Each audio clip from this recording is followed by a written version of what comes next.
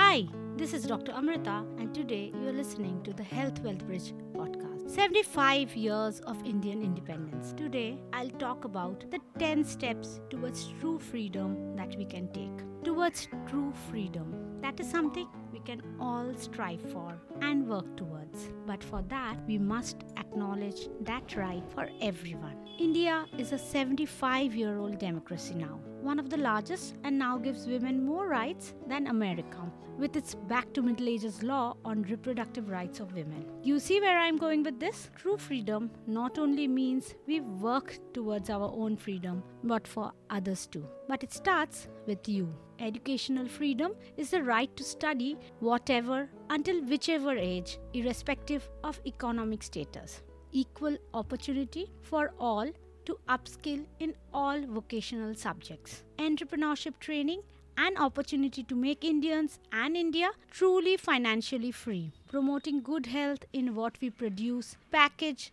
sell and eat is the best thing to do if you want to be free of preventable causes of poor health. 10 steps for true freedom. True freedom means freedom from cowardice, to have the freedom to stand up for truth, freedom from laziness, freedom from a glass half full mentality, freedom from negativity towards self and nation. This doesn't mean we stop constructive criticism, freedom to work and earn with dignity. There should be no limit to how much you can work or earn, as long as you're honest, sincere, and hard work. Freedom to be a lifelong learner. Freedom from addictions and the companies and people who grow richer from others' misfortune. Freedom from prejudice. Freedom from corruption. Freedom from the internal demons and the external troubles that want to destroy our country. Quality education, supporting skills, and good physical, mental, and social health will make India truly free, because together we are stronger. Free में रोटी कपड़ा और मकान ज़्यादा दिन चलता नहीं. It's just not sustainable. There's a need to help people learn to give once they are out of the struggle zone. Accountability and giving back will help us grow and will help us make India truly equal. The last man in the line will truly be helped only then. What we need is a way to learn to make the roti, kapra and makan. Freedom to choose, act and live with love in our hearts, hope in our minds and a smile on our faces. Because true freedom brings enormous responsibility. Just like Amrit was impossible without the poison, true freedom is impossible without each of us doing our part. Let's do this, one step at a time. Each day we live should be towards that goal.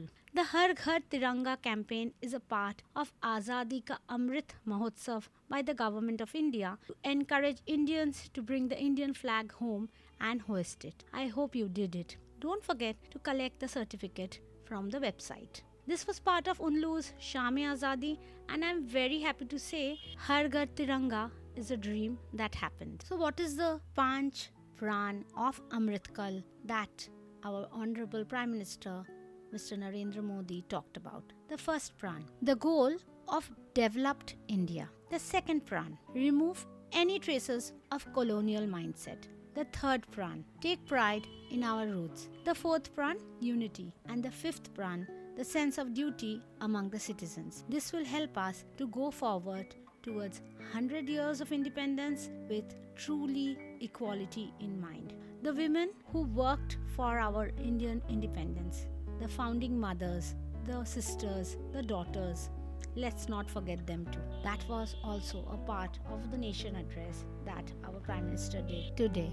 Because together we are stronger. Our Prime Minister talked about the importance of Nari Shakti, the importance of Atmanirbharta, the importance of working towards your own goals and not depending on what your family has. The movement against dynasty politics, the entry into the Amrit Kal and road to 100 years of independence. We have to fulfill India's aspiration, and for that each of us must come forward.